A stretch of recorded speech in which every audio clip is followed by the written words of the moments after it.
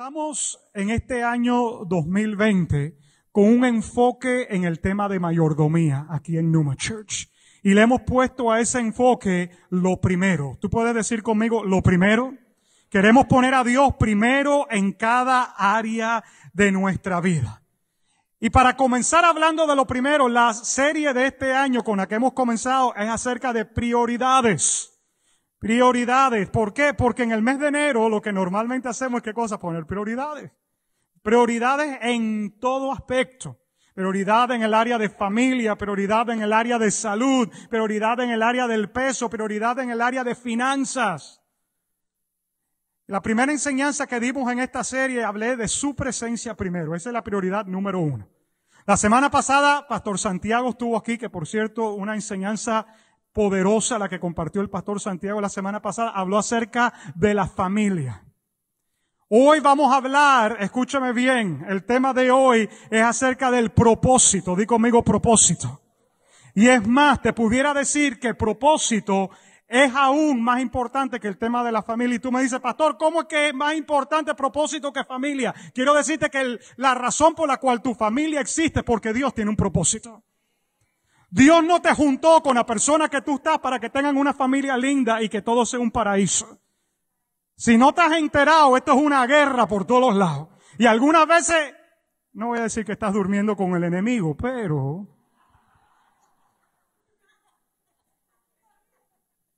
sonríele al que está al lado y especialmente si es tu esposa, tu esposo. Los solteros sonríanle a los casados en este momento. Algunas veces los solteros están tan apurados por casarse, no saben los líos que se van a meter, ¿ven?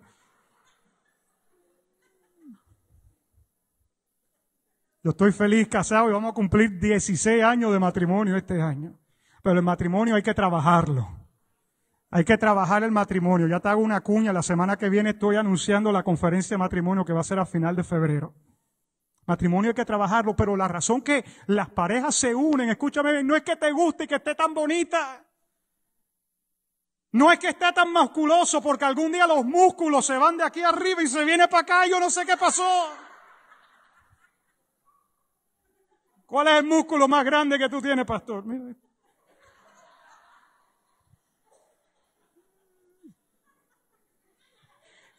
Yo puedo darle un secreto a ustedes. Puedo decir, pero no lo digan a nadie. Jimmy, no lo digas por la gente que está mirando ahí. Una vez yo estoy ahí abajo y voy a subir, mi amor, perdón. Mi esposa me dice, mete la barriga cuando estás predicando. Y tú sabes lo que yo le digo a ella. O meto la barriga o predico, pero las dos no puedo hacer al mismo tiempo.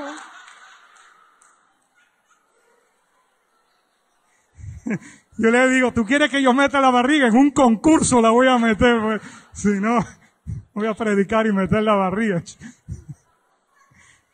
Dice mi esposa, entonces extiende el ayuno 40 en vez de 21 días. No, mentira.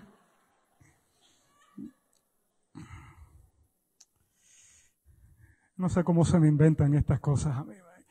Estamos hablando acerca de prioridades.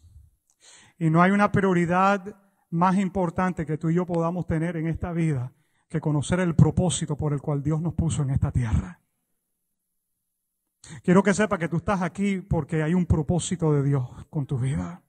Quiero decirte que tú estás casado con la mujer, que tú estás casado porque en el nombre de Jesús juntos van a alcanzar el propósito que Dios tiene para ustedes. Los hijos que tú tienes son parte del propósito de Dios. ¿Cuál es el propósito?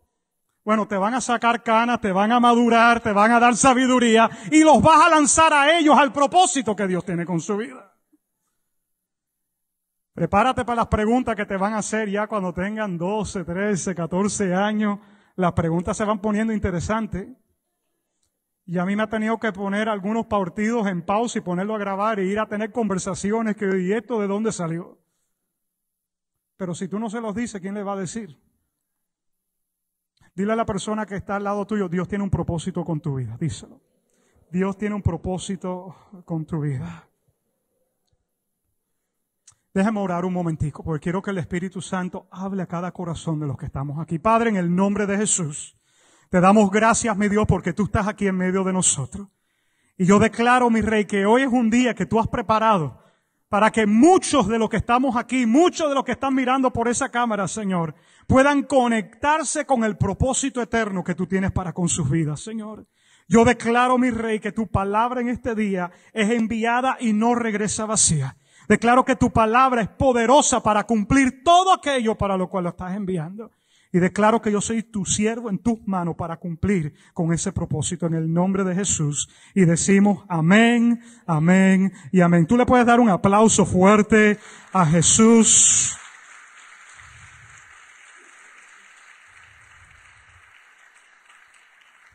Cuando tú y yo estamos comenzando un año, no hay nada más importante que saber el propósito que Dios tiene con nosotros. Porque si no, va a ser un año más en el que estamos caminando, dando rumbo, pero sin saber para dónde. Y muchos de nosotros, escúchame bien, vamos pasando un día, una semana, un mes, y los años van pasando, y los años van pasando, y la pregunta es si estamos caminando en aquello por lo cual Dios nos puso aquí. Porque la realidad es que no nos estamos poniendo más joven. Ayer mi mami cumplió 85 años. Y le decía, mami, ¿cómo se siente tener 85 años? Y me dice, ¿te duele todo? Y yo decía, oh, no. Y yo y el dolor no nos llevamos, imagínate lo que ella me dice. Y le dije, mami, no le diga a nadie que tiene 85, tú dile al revés y tiene 58, le dije. Y dice, sí, pero el dolor va a estar de todas formas. Y dice, oh my God, pero ¿por dónde le entra a esta mujer? Los años nos van pasando y escúchame bien, tú no estás aquí para llenar un espacio en el tiempo, tú estás aquí para cumplir un propósito que Dios tiene con tu vida. Tú me estás escuchando. Tantas personas, escúchame bien, existen pero no viven. Tantas personas respiran y estamos teniendo un espacio en el tiempo, pero no entendemos ni sabemos para qué fue que Dios nos creó.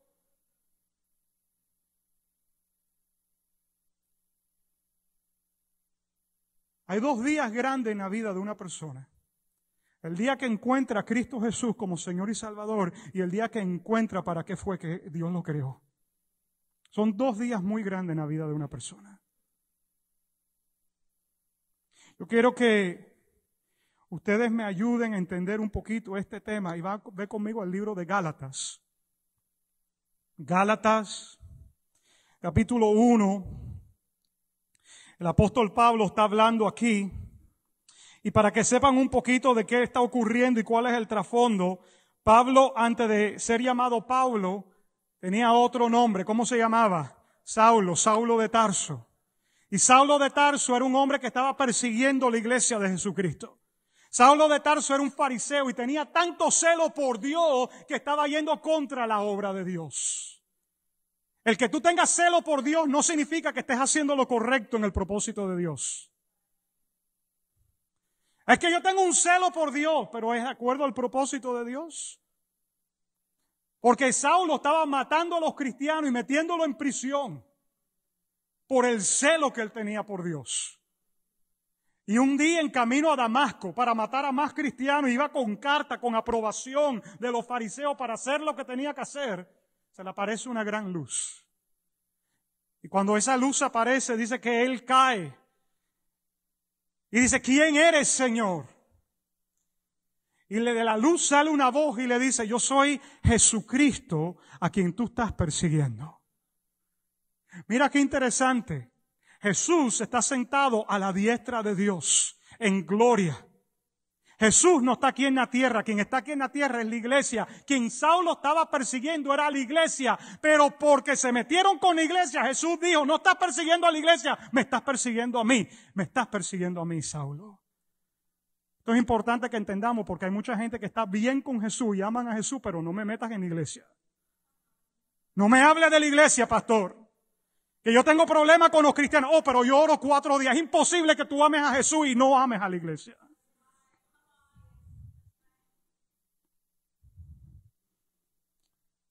Pablo cae y le dice, ¿quién eres? Y dice, Jesucristo a quien estás persiguiendo. ¿Qué quieres conmigo, Señor? Fue la pregunta de él. Y Jesús se le reveló de una forma tan poderosa que después del tiempo se cambió el nombre de Saulo a Pablo. Y de ese Nuevo Testamento que tú y yo tenemos, ya sea en el teléfono, lo tienes allí en tu mano. De 27 libros que hay en el Nuevo Testamento, 13 de ellos fueron escritos por este hombre que era perseguidor de la iglesia. Y en Gálatas capítulo 1 él habla un poquito del testimonio de él, pero cuando llega al versículo 15 y 16, comparte algo que es tan importante para cada uno de nosotros en este lugar, en este día. Y mira lo que él dice en el versículo 15, dice, pero aún antes de que yo naciera. ¿Antes que qué? Antes que yo, di conmigo, antes que yo naciera. Antes que yo naciera, Dios me eligió y me llamó por su gracia maravillosa. Luego le agradó revelarme a su Hijo para que yo proclamara a los gentiles las buenas noticias acerca de Jesús. Cuando esto sucedió, no me apresuré a consultar con ningún ser humano. Antes de que yo naciera, Dios me eligió y me llamó. Oh my God. Si vamos a hablar de propósito, quiero que apuntes esto. Lo primero que yo quiero pedirte que tú apuntes en este día es que tu propósito precede tu nacimiento. Tu propósito precede tu nacimiento, va antes de que tú nacieras. Es más, te lo voy a decir de esta forma. Tú existes porque Dios tiene un propósito con tu vida.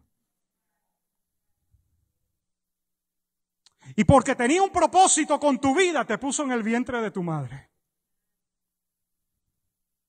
Dios te conocía antes que tú fueras un embrión en el vientre de tu madre. ¿Tú entiendes lo que eso significa? Mira lo que dice Efesios capítulo 1, versículo 4. Efesios 1, 4. Incluso antes de haber hecho el mundo, Dios nos amó y nos eligió en Cristo para que seamos santos e intachables a sus ojos. Ojo, ojo, lo que eso dice. Antes de haber hecho el mundo, Dios nos amó y nos eligió. Antes, escúchame bien, de haber hecho el mundo. ¿Qué hizo Dios? Dice aquí, ¿qué cosa? Te amó y te eligió. Mírame para acá. El propósito de Dios con tu vida va antes de que tú nacieras y va, de acuerdo a ese versículo, se me lo ponen otra vez, antes que el mundo fuera hecho. La Biblia dice que tú y yo estábamos en Cristo. Tú sabes que yo le enseño esto a mis hijos. Y yo le digo a mi hija Bela, que tiene 7 añitos, le digo, Bela, tú sabes de que antes que tú estuvieras en la barriga de mami, tú estabas con Jesús. Y ella me dice, ¿qué estaba haciendo, papi? Yo no me acuerdo. Y yo no sé qué tú estabas haciendo, pero tú estabas con Jesús. Y algún día Jesús dijo, ok, es tiempo para que vayas para allá. Y te puso en el vientre de tu mami. Quiero decirte algo en esta tarde y que tú, por favor, esto se quede registrado en tu corazón. En este lugar, bajo el sonido de mi voz, o esas personas que me están mirando por esa cámara, no hay ningún error. Aquí no hay una persona que sea un error.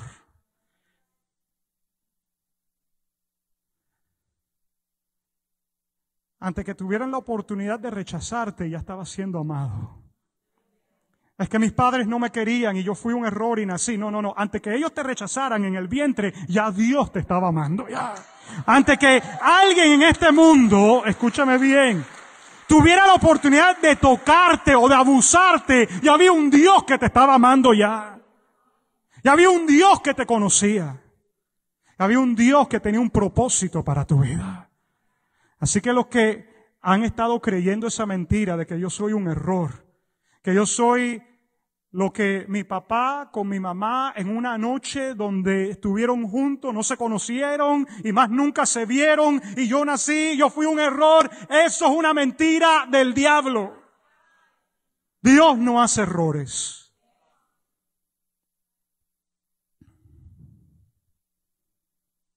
Let it sink in. Deja que eso cuaje un poquito.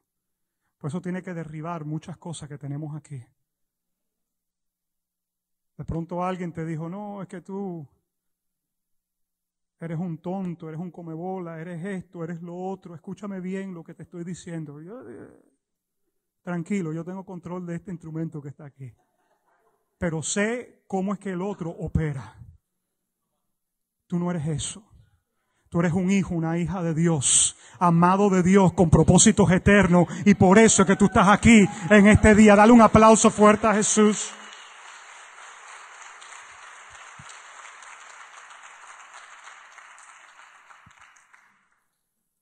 Número 2. Tu propósito se revela por tu diseño específico.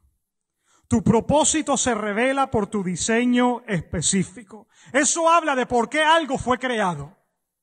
Tú sabes que hay un diseño específico por el cual tú estás aquí y eso habla del propósito tuyo. ¿Cuánto le dan gracias a Dios por los diferentes appliances que tú tienes en la casa? ¿Cuánto le dan gracias a Dios, por ejemplo, por el microwave? Levanta la mano. Microwave es una bendición. Oye, yo me acuerdo a mi abuela con el baño María. ¿Alguien de pronto se acuerda del baño María? Yo nunca conocí ni a María ni cuando la estaban bañando, pero la leche salía caliente. El baño María. Y yo decía, ¿dónde está mi tete? Es lo que yo quiero. ¿Qué baño María? El microwave es una bendición. Oye, tú metes algo ahí y pone 30 segundos. Y si eres como yo, te paras los 30 segundos a mirar. La nevera es una bendición. La lavadora, me están diciendo por ahí, la lavadora. Oh. Oye, alguien se cansó por ahí de ir al río a lavar con piedra algún día y inventó ese aparato.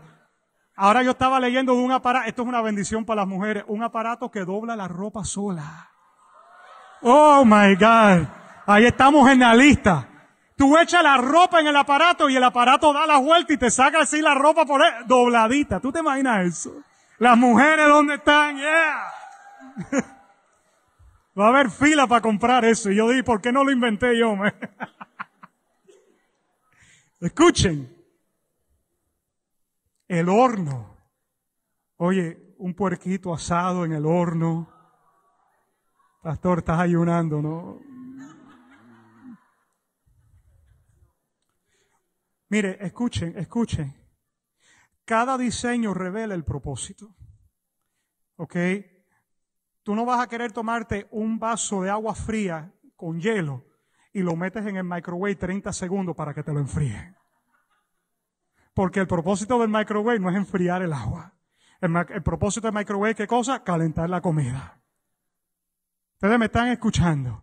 Cada cosa que hay en la cocina tiene un diseño que habla de su propósito y allí funciona de la forma adecuada. Hay una forma adecuada para que cada uno de nosotros que estamos aquí funcionemos. Pero algunos andan metiendo el hielo en el microwave.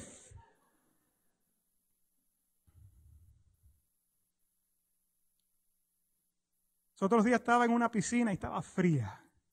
Porque es tiempo de invierno, aunque está calientico afuera, pero el agua está fría. Decía, ¿cómo calentamos esta agua? Y yo decía, de pronto se puede coger una plancha y se mete aquí adentro. Si yo cojo una plancha, prendí y la meto aquí en el agua, ¿tú sabes lo que va a pasar? El pastor terminó electrocutado por allá. Porque la plancha no es para calentar el agua. Ustedes entienden lo que les estoy diciendo, ¿no? La plancha es ¿para qué? Para planchar la ropa, no para calentar el agua. Cada cosa tiene un diseño de acuerdo a su propósito. Pues Dios te hizo a ti con un diseño de acuerdo a qué cosa, a su propósito. La Biblia dice que hay obras que de antemano fueran preparadas para que tú y yo anduviéramos en ellas. Se me acabó el tiempo, pero yo no sé qué vamos a hacer aquí. Hoy estoy arrascándome la cabeza. Mira lo que dice Pablo, aún antes que yo naciera, Dios me eligió, di conmigo, me eligió, y me llamó por su gracia maravillosa. Dios, dile a que está al lado, te eligió, dile, y te llamó. Te eligió y te llamó. Dos cosas diferentes, míreme para acá. La elección y el llamado son dos cosas completamente diferentes. Y Dios eligió a cada persona que está aquí y a cada persona que está aquí lo llamó también. Porque hay un diseño que revela el propósito que Dios tiene contigo. El llamado y la elección, dos cosas diferentes. La elección significa que Dios te escogió. Por ejemplo, yo crecí amando el baloncesto, pero era malo. Peter, ni aunque tú hubieras sido mi coach, brother. Eso era más malo, pero yo me ponía en la esquina, pick me. Escógenme. Y escogían a todo el mundo y yo me iba. Digan conmigo, así mismo. Y al otro día, pick me, y no me escogían. Exacto. Y un día me escogieron. Y yo estaba feliz. Pero no me escogieron porque era bueno, sino porque necesitaban 10 gente con la que jugar. Entonces, era para completar el equipo. Nunca vi el balón. Pero me habían elegido. Y ya estaba más cerquita. Escúcheme. Y un día me pasaron el balón y las manos eran como de piedra. El balón me dio en las manos y se fue para afuera. Out of bounds. Pero me eligieron. Ya estaba en el equipo. Dios te eligió. Ya tú estás en el equipo ya. Ya tú estás en la familia ya. Tú estás en la familia de Dios porque Él te eligió a ti. Ya Él te escogió. Ya tú estás adentro ya. Pero hay una diferencia entre ser elegido y ser llamado. Porque que te elijan a ti significa que estás en el equipo. Que te llamen significa que vas para dentro del juego. Ya me están entendiendo cómo es la cosa. Que te llamen, diga 34, you're going in. ¿Cuál va para adentro? Tú vas para adentro. Estoy en el equipo, pero ahora voy a jugar. Ahora voy a entrar al juego. Y Pablo dice, me eligieron, pero también me llamaron antes de yo nacer. ¿Me están entendiendo lo que yo te estoy hablando? Ahora, te voy a decir una cosa muy interesante. Que te escojan es por el amor de Dios. La elección, el llamado, tiene que ver con un diseño específico. Hay algo que tú traes a la mesa que nadie más trae. Hay algo específico que tú haces. Voy al análisis nuevamente del baloncesto. Hay jugadores en el equipo que son jugadores que están allí porque tiran bien el tiro de tres. Hay otros que están en el equipo porque son altos y pueden coger rebote. Hay otros que están en el equipo porque son rápidos y son buenos pasando la... Y todos juntos se complementan los unos a los otros. Escúchame bien. Y cuando es el momento para meter un tiro de tres, ¿a quién van a llamar? Al que sabe meter el tiro de tres. Eso me recuerda del 2013 cuando estábamos en los finales. Los Miami Heat contra San Antonio. Estábamos perdiendo por 3 puntos. Y LeBron James viene y tira un tiro de 3 y lo falla. Y de pronto Chris Bosh coge el rebote. Y había una persona allí que no solamente habían escogido para estar en el equipo, sino que también había sido llamado. Tenía un talento específico que era ¿cuál? Meter tiros de 3. Y cuando esa bola va para las manos de esa persona, si alguien tenía la oportunidad de meter ese tiro, era ese hombre. ¿Sabes por qué? Porque no solamente tenía el talento, la habilidad, míreme para acá, sino que lo trabajaba también. Tú puedes tener el talento, la habilidad, el llamado, pero lo tienes que desarrollar. Ustedes me están entendiendo lo que les estoy hablando. Ojo, este jugador se llama Ray Allen. Y Ray Allen, antes de cada partido, préstenme atención, cada partido, él llegaba, el juego comenzaba a las 7:30 de la noche, él estaba en el estadio desde las 3 de la tarde, lanzando tiros de 3. Cuando él le preguntan todos los días, antes de un partido, él tiraba 1000 tiros de 3 antes de que comenzara el juego.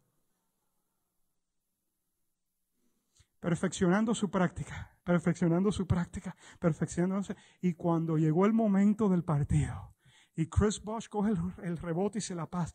Y queda 3, 2, y yo estoy al frente del televisor, jalándome los pelos, a punto de gritar. Y cuando esa bola va, eso parecía eterno, y se acaba el reloj, y ese canasto entró. El estadio ese fue una locura lo que ocurrió ahí.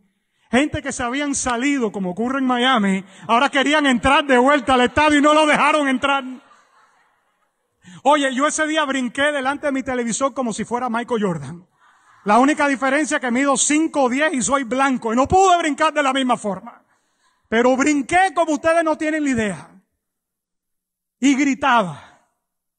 ¿Por qué? Porque había una persona que había sido escogido y tenía el llamamiento para hacer lo que hizo. Escúchame bien, el diseño revela el propósito. Tú has sido elegido y también has sido llamado para algo específico. Mírame para acá, que solamente tú lo puedes hacer. No hay nadie más aquí en esta tierra que pueda hacer lo que tú haces. Y mira lo que dice Pablo, ya casi estoy llegando al final, créalo o no. Y mira lo que dice aquí el apóstol Pablo. Pero aún antes que yo naciera, Dios me eligió y me llamó por su gracia maravillosa. Escúchame bien. ¿Dónde estoy? ¿Dónde estoy? ¿Dónde estoy? Aquí estoy. Dice, y luego le agradó revelarme a su Hijo Jesucristo. Espérate. So me eligen, me llaman y después me revela a su Hijo Jesús. ¿Sabe lo que significa eso? Devuelto para el juego. Que ahora el coach pide un timeout y prepara una jugada específicamente para ti. Dice, tiene este diseño.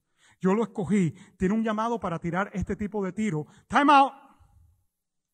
Y se siente el coach. Y yo algunas veces veo al coach de los Heat pintando, faltando 3 segundos. ¿Y qué está pintando este hombre, ven? Lo que está pintando es la jugada específica que tiene para ese jugador que tiene ese llamado específico. Escúchame bien. Si tú estás puesto aquí en esta tierra es porque Dios tiene una jugada preparada específicamente para ti. Yo no puedo meter ese canasto, pero tú sí lo puedes meter. Y Dios se tomó el tiempo en la eternidad de escogerte, de llamarte y decir, ok, mira, esta es la jugada que vamos a hacer contigo. Esto es lo que vamos a hacer contigo. Oye, el gol que tú vas a meter aquí. El slam dunk que tú vas a meter aquí. Mira, ustedes no saben la frustración que yo tengo con el juego de fútbol que viene esta tarde. Esta tarde se define quiénes son los 2 equipos que vienen para acá, para Miami, a jugar el Super Bowl. Ustedes saben que de esos 2, hay 4 equipos. Hoy quedan 2 ganadores y el Super Bowl el 2 de febrero. Tú sabes que de esos 2 equipos, uno se llama Tennessee. Tú sabes que el quarterback que está en Tennessee fue el quarterback de los Dolphins por 7 años. Y está a un juego de llevar a su equipo al Super Bowl. Y con los Dolphins no pudo ni ganar un juego de playoffs si llegaban a los playoffs, que no creo que llegaron. Y está a un juego del Super Bowl. ¿Tú sabes de quién es la culpa? No de él. De los entrenadores que no sabían cuál era el diseño que había en ese hombre. Que no sabían cuál era el diseño que hablaba del propósito de él. Y aquí en Miami no hicieron nada con ese hombre, pero lo llevaron para otro equipo y ahora florece de tal forma que va para el Super Bowl casi. Qué importante, familia, es que descubramos cuál es el propósito que Dios tiene con nuestra vida. Ahí pasó Sergio calladito porque va para acá arriba, para la plataforma. Pero que nadie lo vea. Es que esto está bueno. Escúchame bien. Mira al que está al lado tuyo. Mírala al otro. Y dile, es tu responsabilidad. Aquí viene, es tu responsabilidad descubrir cuál es el diseño que Dios tiene contigo. Mírame para acá.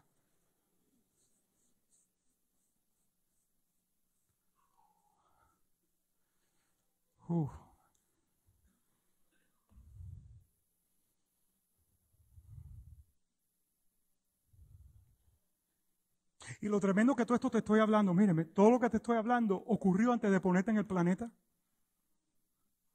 Antes de que tú estuvieras aquí en este planeta, todo esto que te estoy hablando ya ocurrió. Y entonces te ponen en el planeta. ¿Cómo vas a perder tú y yo? Si fuimos hechos para ganar. Fuimos hechos para ganar. Como dice el presidente, vamos a ganar tanto que nos vamos a aburrir de ganar. Tú y yo fuimos hechos para ganar. Escúchame bien, tú no fuiste hecho para perder, tú no eres un perdedor.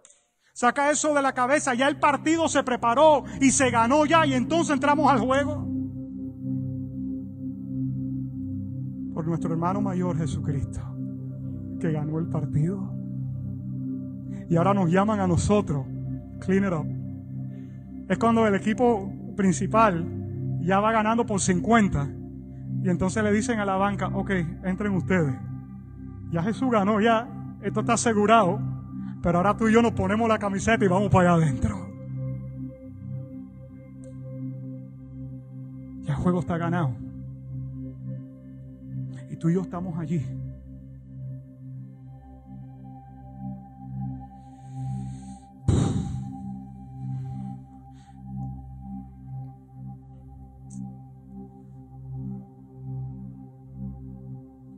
Dice la Biblia que es la gloria de Dios esconder un asunto, pero es la gloria de los reyes descubrirlo. Dios escondió algo dentro de ti y es su gloria esconderlo, pero es nuestra gloria encontrarlo. Tú tienes que descubrir el tesoro y el propósito que Dios ha puesto dentro de ti y te toca sacarlo. ¿Sabes por qué? Porque este mundo necesita lo que tú tienes. Yo lo creo con todo mi corazón. Es más, te leo un versículo más y concluimos. Hechos 20:24. Hechos 20:24. Si me lo pueden poner en la pantalla, por favor. Mira este versículo. Pero mi vida no vale nada para mí, a menos que la use para terminar la tarea que me asignó el Señor Jesús. La tarea de contarle a los otros la buena noticia acerca de la maravillosa gracia de Dios. ¿Qué es lo que dice Pablo? Mi vida, ¿qué cosa? No vale nada. A menos de qué cosa? De que la use para terminar la tarea que te fue asignada. ¿Puedes tú pararte y decir eso? Tú puedes pararte y decir, ¿sabes qué? Mi vida no vale nada, a no ser que yo cumpla con esta tarea. Oye, tú tienes que estar bien parado para decir eso. Y por eso es que en esta iglesia te vamos a ayudar con eso. Por eso es que existe el Growth Track. Oye, mira que yo los he cansado con ese anuncio del Growth Track. Yo le digo, vamos a ver un anuncio, y sale el mismo anuncio. Pues quiero que sepa, le estoy grabando un nuevo anuncio. ¿De qué? De la misma información. ¿Y qué va a salir? Lo mismo. Yo sí soy persistente. Y mi esposa dice, oh my God, yo no sé, ese me asustó ahí. Escúcheme, porque yo creo que es responsabilidad de cada uno de nosotros descubrir el propósito de Dios. Y como iglesia yo siento la responsabilidad de ponerte la plataforma para que lo descubra y puedas caminar de acuerdo a Él. Y Pablo dice aquí, ponme el versículo otra vez, mi vida no vale nada para mí, a no ser que la use ¿para qué? Para terminar la tarea que se me asignó. ¿Qué se te asignó a ti? A Pablo se le asignó el contarle la buena noticia de acerca de la maravillosa gracia de Dios a los gentiles. ¿Cuál es la tarea que te ha sido asignada a ti?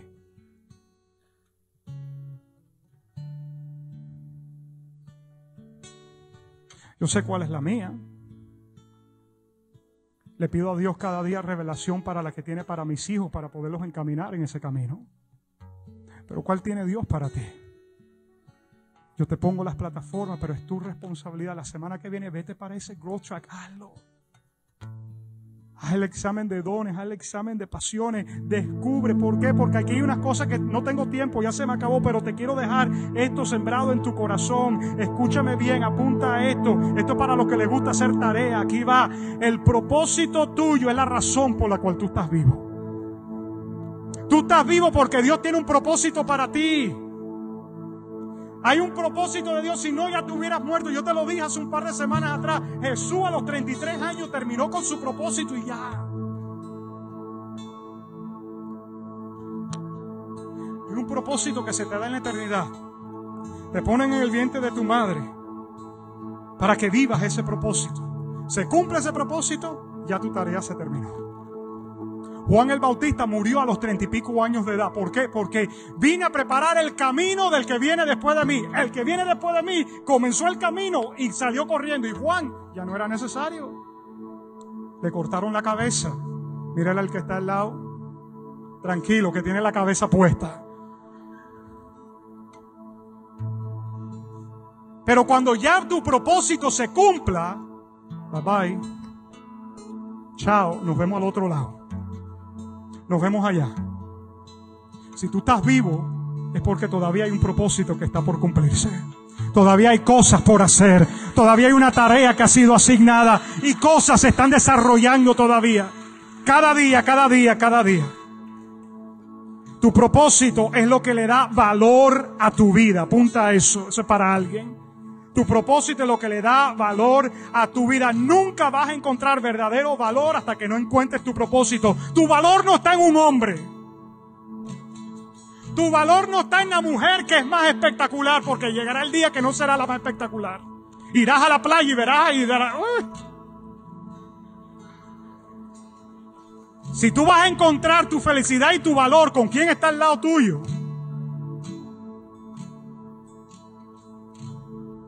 tu valor está en tu propósito.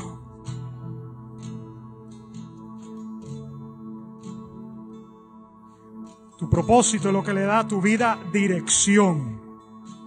Las decisiones que tú tomas tienen que ser en base a tu propósito, no en base a lo que te hace sentir bien. Porque muchas veces las cosas que te hacen sentir bien no van de acuerdo al propósito de Dios para ti. Pastor, es que mis amigos me hacen sentir bien, pero ¿cómo terminas después de estar con tus amigos? Que tu propósito determine con quién te relacionas, para dónde vas, qué haces, en qué momento, a qué hora me despierto, a qué hora me acuesto. Tu propósito tiene que determinar todo eso.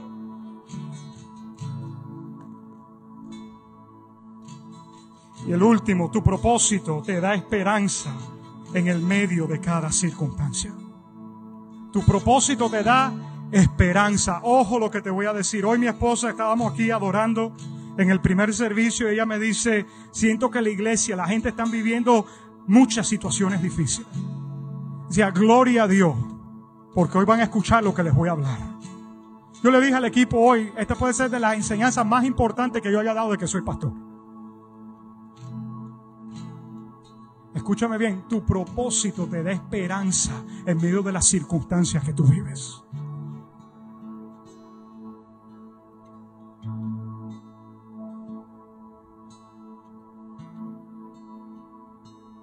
¿Te puedo decir algo más? Con esto cierro. Cuando tú estás viviendo una crisis, no enfoques tus fuerzas en salir de la crisis. Enfoca tu fuerza en caminar de acuerdo a tu propósito. Y si tú enfocas tu fuerza en caminar de acuerdo a tu propósito, pronto estarás fuera de la crisis y ni te diste de cuenta. Si te enfocas nada más que en la crisis te va a ahogar. Pero si te enfocas en el propósito, vas a caminar por encima de la crisis. Las crisis siempre van a estar. Y el día que salgas de una, te anuncio, la otra ya está en camino. Eso es cuando el Atlántico, hay 3 huracanes armados. Viene uno, el otro. Eso es así. Ay, tiempo de descanso. No, descansará. Pero enfócate en el propósito. Enfócate en el propósito. 2020 me voy a enfocar en el propósito. 2020, primer mes del año, me enfoco en el propósito que Dios tiene con mi vida. ¿Me están escuchando, iglesia, lo que les estoy diciendo? Dale un aplauso fuerte a Cristo en esta tarde. Padre, te damos gracias en esta tarde, Señor. Yo presento delante de ti cada una de estas personas, mis hermanos, Padre Santo, y las personas que me has dado el privilegio de pastorear por este tiempo. Yo los presento delante de ti en este momento. Padre, yo no me he rehusado de compartirles todo aquello que tú has puesto en mi corazón para hablarles en este día. Y ellos están respondiendo, Señor, a lo que tú, Espíritu Santo, le estás hablando acerca de su propósito y este año 2020 y esta década que está comenzando. Yo declaro, Padre, en el nombre de Jesús, que cada uno, Señor, de ellos van a ser personas diligentes, Señor. Van a ser personas que se comprometen con el propósito que tú tienes para con su vida, Señor. Yo declaro, Padre, en el nombre de Jesús, que tú vas a levantar grandes hombres y mujeres en este lugar, Señor, que harán cosas que ni nos imaginamos, pero estaban preparadas desde la eternidad, Señor. Y Padre, declaro que cualquier circunstancia, cualquier situación que se esté viviendo, se tiene que alinear al propósito eterno que tú tienes para con sus vidas, Señor. Yo declaro, Señor, que toda depresión se tiene que ir ahora mismo en el nombre de Jesús. Ansiedad se tiene que ir en el nombre de Jesús. Adicción se tiene que ir en el nombre de Jesús. Porque tu propósito, Señor, toma prevalencia en la vida de cada uno de ellos, Padre. Yo te doy gracias, Señor, porque como dice esta canción, aunque yo no lo vea, yo sé que tú estás obrando tu perfecta voluntad en cada uno de nosotros, Señor. Y ahí con tus ojos cerrados, permanece como estás. Si estás de pie, si estás sentado, sentado. Pero yo quiero dirigirme a esas personas que pueden estar aquí hoy, que nunca han invitado a Jesús para ser su Señor y Salvador. Ahí es que esto comienza. Comienza con una relación con Dios. Si en este día tú quieres invitar a Jesús a tu vida, quieres pedirle perdón a Dios por tus pecados y convertirte en un hijo, una hija de Dios. ¿Cómo hago eso, pastor? Reconociendo con tu corazón que Jesús es Señor y confesando con tus labios que Él murió por ti y por mí. Ahí donde tú estás, si esto es lo que tú deseas hacer, yo quiero pedirte que tú cierres tus ojos y me ayudes a dirigirte en esta oración. Y tú vas a repetir conmigo: Señor Jesucristo, en esta tarde yo te reconozco a ti como mi Señor y mi Salvador. Yo declaro que tú moriste en la cruz por mis pecados y resucitaste al tercer día para darme vida eterna. Hoy yo me apropio de ese sacrificio y declaro que a partir de este momento yo me convierto en un hijo o una hija de Dios y empiezo a caminar para los propósitos que tú tienes para mí. Lléname con tu Espíritu Santo para ayudar a cumplir esa misión que tienes para mi vida. En el nombre poderoso de Cristo Jesús. Y su iglesia dice: amén, amén y amén. Dale un aplauso fuerte. Dale ese aplauso fuerte a mi Cristo en esta tarde. Dáselo fuerte a Él, iglesia. Come on. Gracias, Señor.